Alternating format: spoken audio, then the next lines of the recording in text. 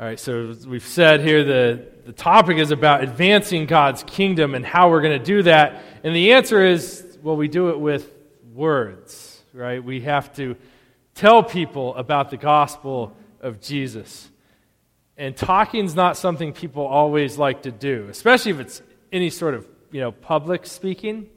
There's all those surveys out there that say that people are more scared of talking in public than they are of death. Now, I think if you actually put the two situations before people, they would choose talking in public. But at least in people's minds, talking in public is a scary thing. And I think that's also true not just of up here, in front of a bunch of people, but that's also true about touchy subjects in personal lives. There's 3 things we're not supposed to talk about at dinner, right? Politics, money, and religion. Not supposed to talk about that in, polite society or however you want to look at it. But we don't get to duck that third one. We don't get to duck talking about religion. In fact, Jesus gave us the Great Commission, right? He tells his disciples to go forth into all the nations, making new disciples, teaching everything that he had taught them and baptizing them, so that God's message of hope, the gospel, the best message, the best news ever would go throughout the entire world. And so we do not get to duck talking about religion. And in a society that tells us we can't talk about it, that's going to cause us to withdraw. Our natural instinct is to not talk about that. I was sitting at lunch a couple weeks back at the high school I teach at, and one of the other teachers was asking myself and another Christian about our faith. But the whole time she's doing it at lunch, she's ducking, and looking around, who's listening to me? And she keeps apologizing as she's asking. She's like, I'm sorry if I'm offending you while I ask you these questions. Why? Because she feels that societal pressure. We don't talk about this. And she's apologizing to not just us, but all the people at the table as well. I'm sorry, guys. I'm sorry if I'm offending you, but I really want to hear. I want to know what this is about.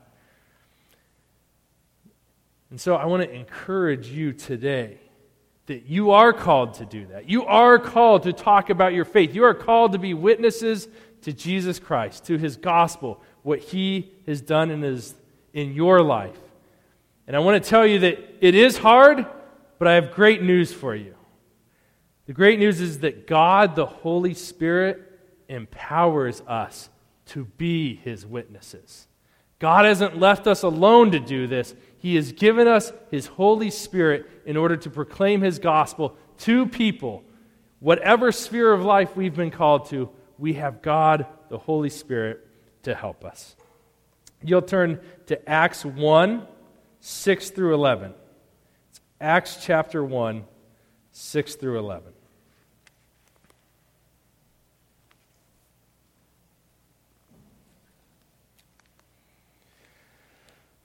So when they had come together, they asked him, Lord, will you at this time restore the kingdom to Israel? I should have backed this up a little bit.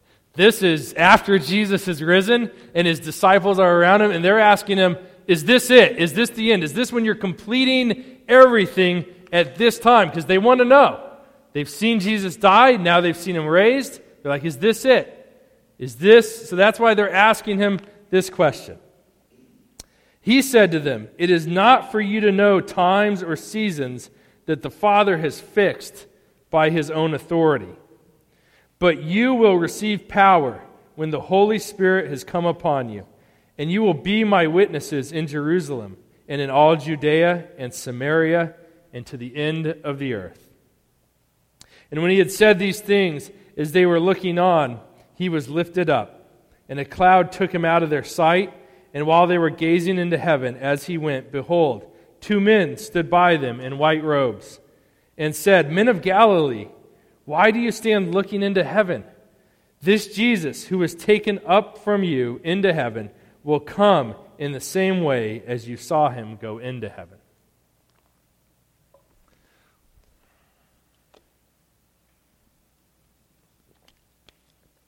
So the passage starts off with the disciples being concerned. Is this it? Is this the end? Have you come back to restore the kingdom of Israel? In other words, are you completing all your works now? Is this the end of life as we know it?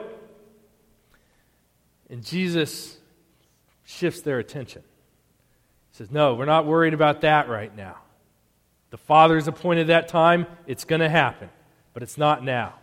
Your call is to be my witnesses, to advance the gospel to the whole earth, not just here, not just in the region, to the end of the earth.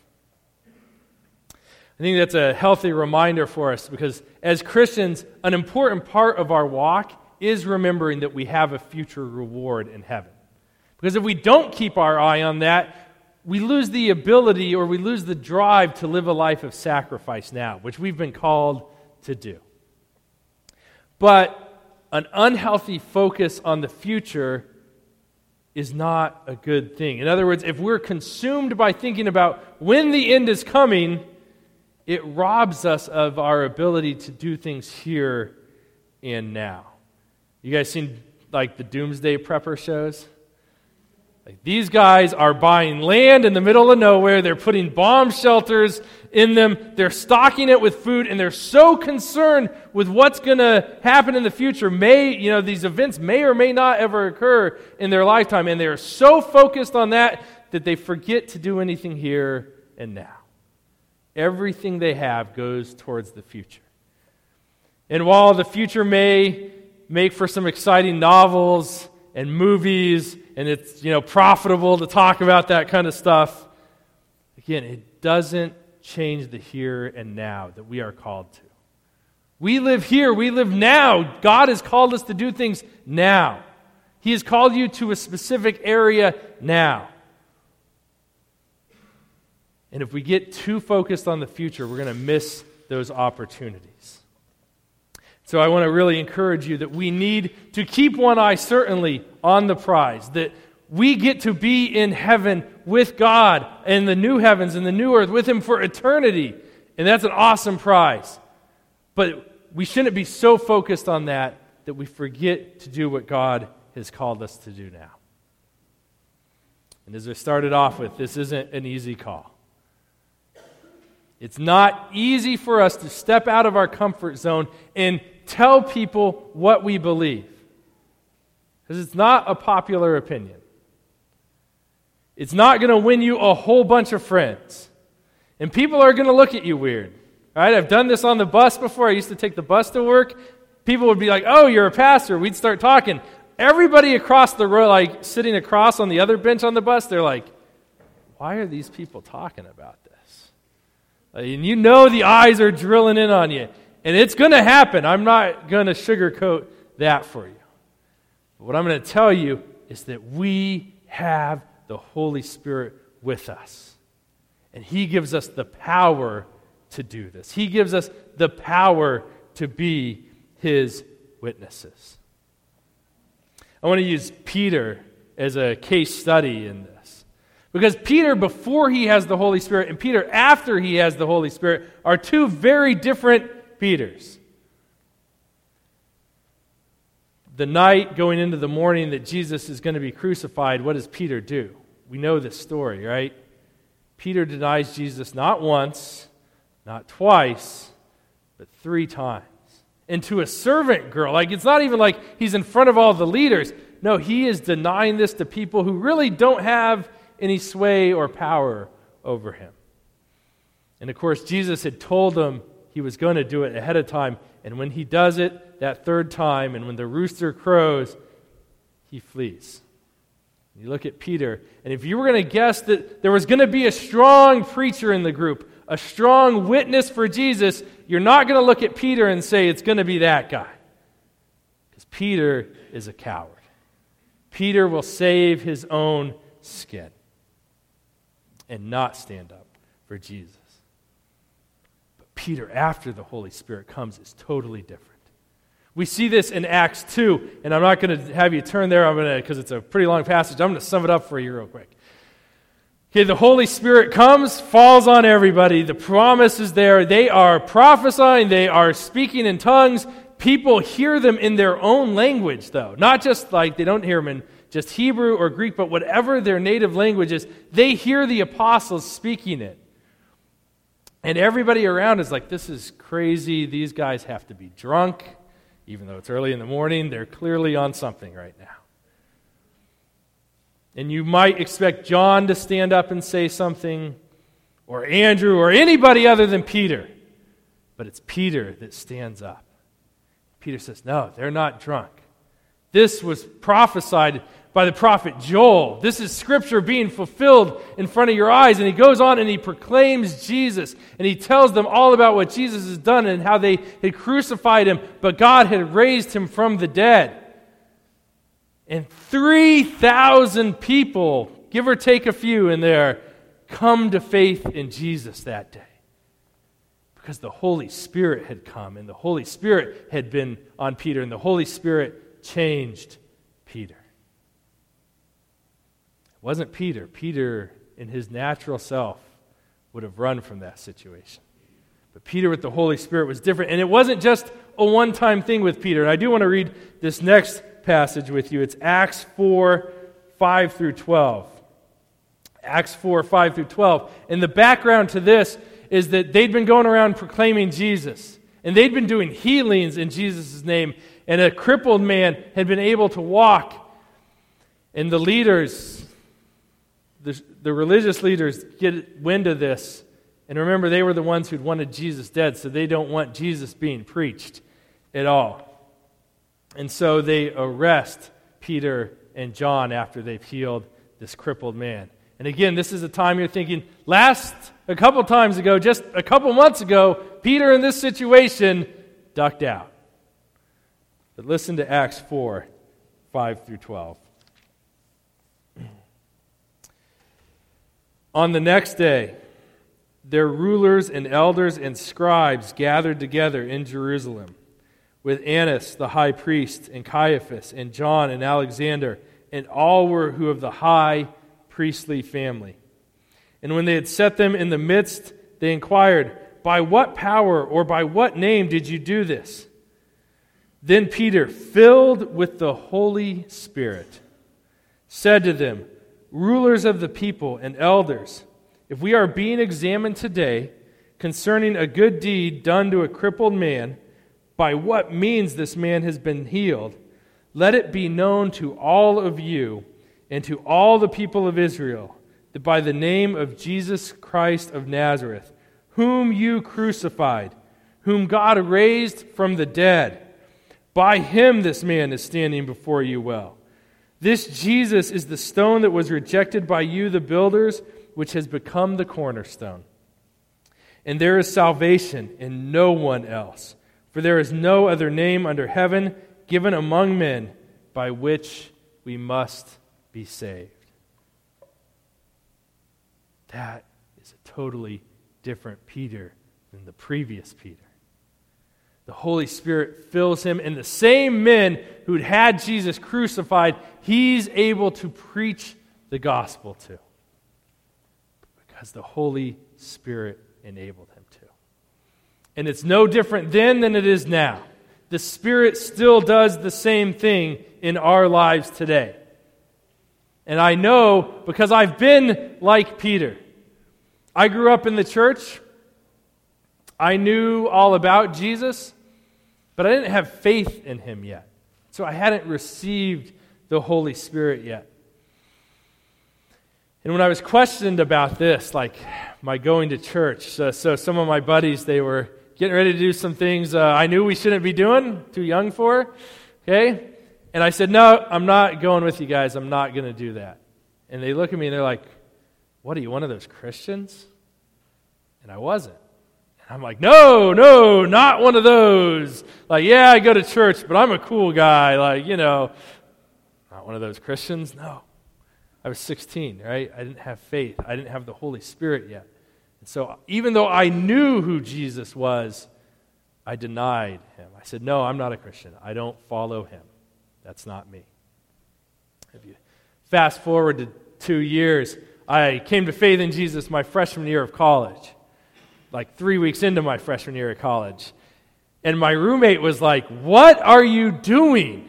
You are 3 weeks into a 4-year party. Why are you going to Bible study on Friday night? Like, why are you not going out with me? And he resented me for it. He said, he was from Texas. He's like, I thought I was getting away from this when I left Texas. Nope, sorry, you're not getting away from this.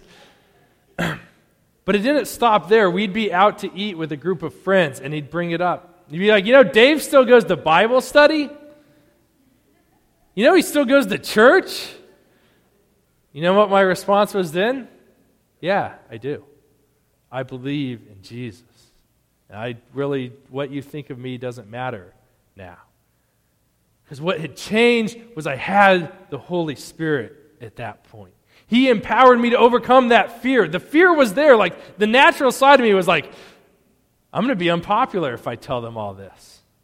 But the Holy Spirit was there to give me power to overcome so that I could witness to them. And I wish I could tell you, like, the entire Colorado State campus came to faith in Jesus. That didn't happen. But there were people along the way that I witnessed to who came to faith in Jesus. And it wasn't my doing, it wasn't my words, it was the Holy Spirit, His power, doing it through me. And it was a wonderful thing. So I want to tell you that it's the same for you, because I was no pastor at that time. I wasn't leading Bible studies or anything like that. I was just a normal, everyday Christian who went to church. It could be the same for you. Whatever sphere you are in, whether you're in college now or high school now or junior high now, or whether you're getting ready to retire or are retired, it doesn't matter what walk of life you're in. There are people in your life who need to hear the gospel. And I know it's going to be scary for you to tell them about it. But God, the Holy Spirit, gives us the power to do it. So how do we apply that? What's it look like us for to now have this knowledge? How are we going to apply this to our lives? So one thing I want to go back to where I was at the beginning about how we know our future is taken care of. If your faith is in Jesus, your reward is in heaven. And I want you to focus on that a little, not totally, but a little. Keep that in mind, because you need to realize that it is in order to proclaim the gospel now. Because it's going to cost you to do it now. People are going to reject you now. They rejected Jesus. If they reject Jesus, they're going to reject you. You're not perfectly loving. You don't know God's word perfectly like Jesus did. You don't know any of that. What we know and what Jesus knows, two totally different things. And yet they rejected Jesus. Guys, they're going to reject you. But not all of them. There are people who are going to hear the gospel, who are going to respond to it. And it's our call to make sure that we're doing that. And in order to do that, we need to realize we're making a sacrifice now. But that's okay. Our reward is later. Second thing we need to make sure need to do is make sure we know the gospel. We need to make sure that we know what Jesus has done for us. The gospel is the best news there's ever been. We were lost without any hope of rescuing ourselves.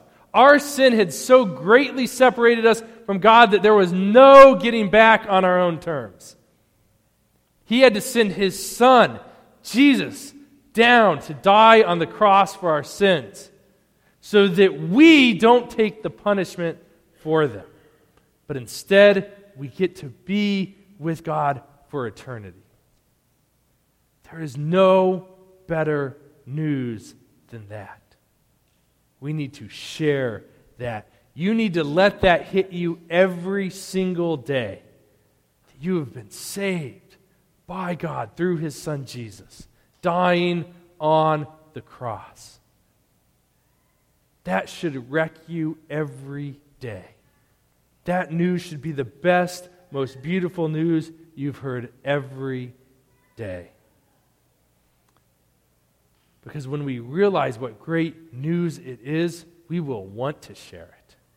Like, you want to share great news. You don't want to hoard it, right? You know how people are with really good recipes they have? They hoard it. Like, nope, I'm not sharing this with you. My wife and I were actually talking this week. There was a couple we used to go to church with, not here, but they had this awesome strawberry dip recipe. And we were like, this is amazing dip. Will you share the recipe with us? Just stone cold, no. That is a secret. I'm like, what? What do you mean no? It's not like you giving me the recipe gives you less strawberry dip. You will still have the same amount of strawberry dip. In fact, you'll probably have more strawberry dip because I can now go make my own and eat it. Hey, we don't want to be that way with the gospel. We don't want to hold on to our recipe. We want to give it out because it's great news not just for us, but for everybody. The entire world needs to hear the gospel. They need to hear that God the Son came to earth to die on the cross for their sins if they will place their faith in that and that alone. They need to hear it. So please know the gospel. Know what it has done in your life. Know how Jesus has changed you. Because really that is the best witness there is, what God has done in your life. There's not really that many people I can think of where they're there was this intellectual chess match about the gospel being true or not, and then they were converted. No, what they hear, what they see is what Jesus has done in the lives of those around them, in the life of the person they're talking to. I have a friend who's a staunch atheist, and I've done those mental chess matches with him about the gospel. And we always end that, and he is stuck in his position. He's like, I'm not budging, I'm not changing, nothing happened. But when I've been a witness as to what Jesus has done in my life, that's when he will listen longer. That's when he will hear the gospel preached. And I wish I could say again that he's converted. He hasn't yet. Maybe he will in the future. I hope so. I keep praying for him. But I can tell you it's when I'm talking about what Jesus has done in my life that it makes the biggest impact on him. So please know what Jesus has done in your life and be ready to share it. And then pray for the opportunity to share it. Because this salvation is a supernatural spiritual thing. We should be praying to meet people who are hungry to hear the gospel. And in my experience, that's never been a prayer that's gone unanswered. I've been praying at 5:30 in the morning, God, I really want someone to preach the gospel to. Give me someone to preach the gospel to. And I walk into work at 7 and somebody is asking about it. It's been some of the craziest things I've ever seen. I've never once prayed to have somebody to share the gospel to and not had that prayer answered. Because that's what's on God's heart. He wants us to share the gospel. He wants people to hear his gospel. Then pray for the power to actually say it, to actually deliver the gospel. Because you're not going to want to in your own strength. Some people do. A lot of people, it's scary for them. They don't want to have that tough conversation. I once had a friend compare sharing the gospel with someone kind of like asking a girl out. They got nervous about it. Their hands would start sweating. They were like, man, why? Because they were afraid of being rejected, of course. We need the Holy Spirit, so be praying for it. We see the Christians do this in Acts 4. If you kept reading down, and this isn't on the screen, but if you keep reading down in Acts chapter 4, I highly recommend reading the whole chapter because we see this over and over. The Christians are praying that the Holy Spirit would enable them to preach the gospel with boldness, with power. And of course he does, because that's been the promise of God. The Holy Spirit comes down, falls on them, it says, and they proclaim the gospel with boldness. That should be our prayer every day, that we are able to proclaim the gospel with boldness. We need the Holy Spirit to do that for us.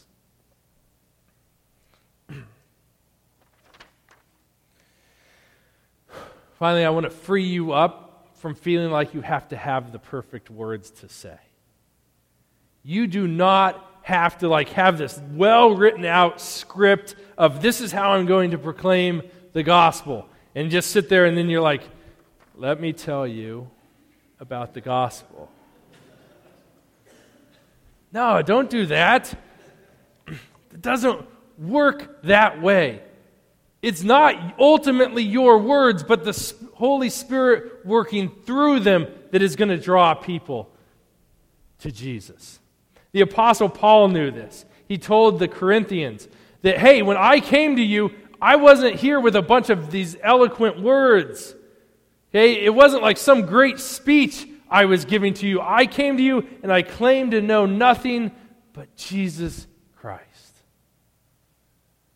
And that was what people responded to, because that's what the Holy Spirit works through. I want to read the opening to the book of 1 Thessalonians, because this is Paul, and he says it really well here. So this is 1 Thessalonians, starting in 1. To the church of the Thessalonians, in God the Father, and the Lord Jesus Christ, grace to you and peace. We give thanks to God always for all of you, constantly mentioning you in our prayers, remembering before our God and Father your work of faith and labor of love and steadfastness of hope in our Lord Jesus Christ. For we know, brothers, loved by God, that He has chosen you, because our gospel came to you not only in word, but also in power and in the Holy Spirit and with full conviction.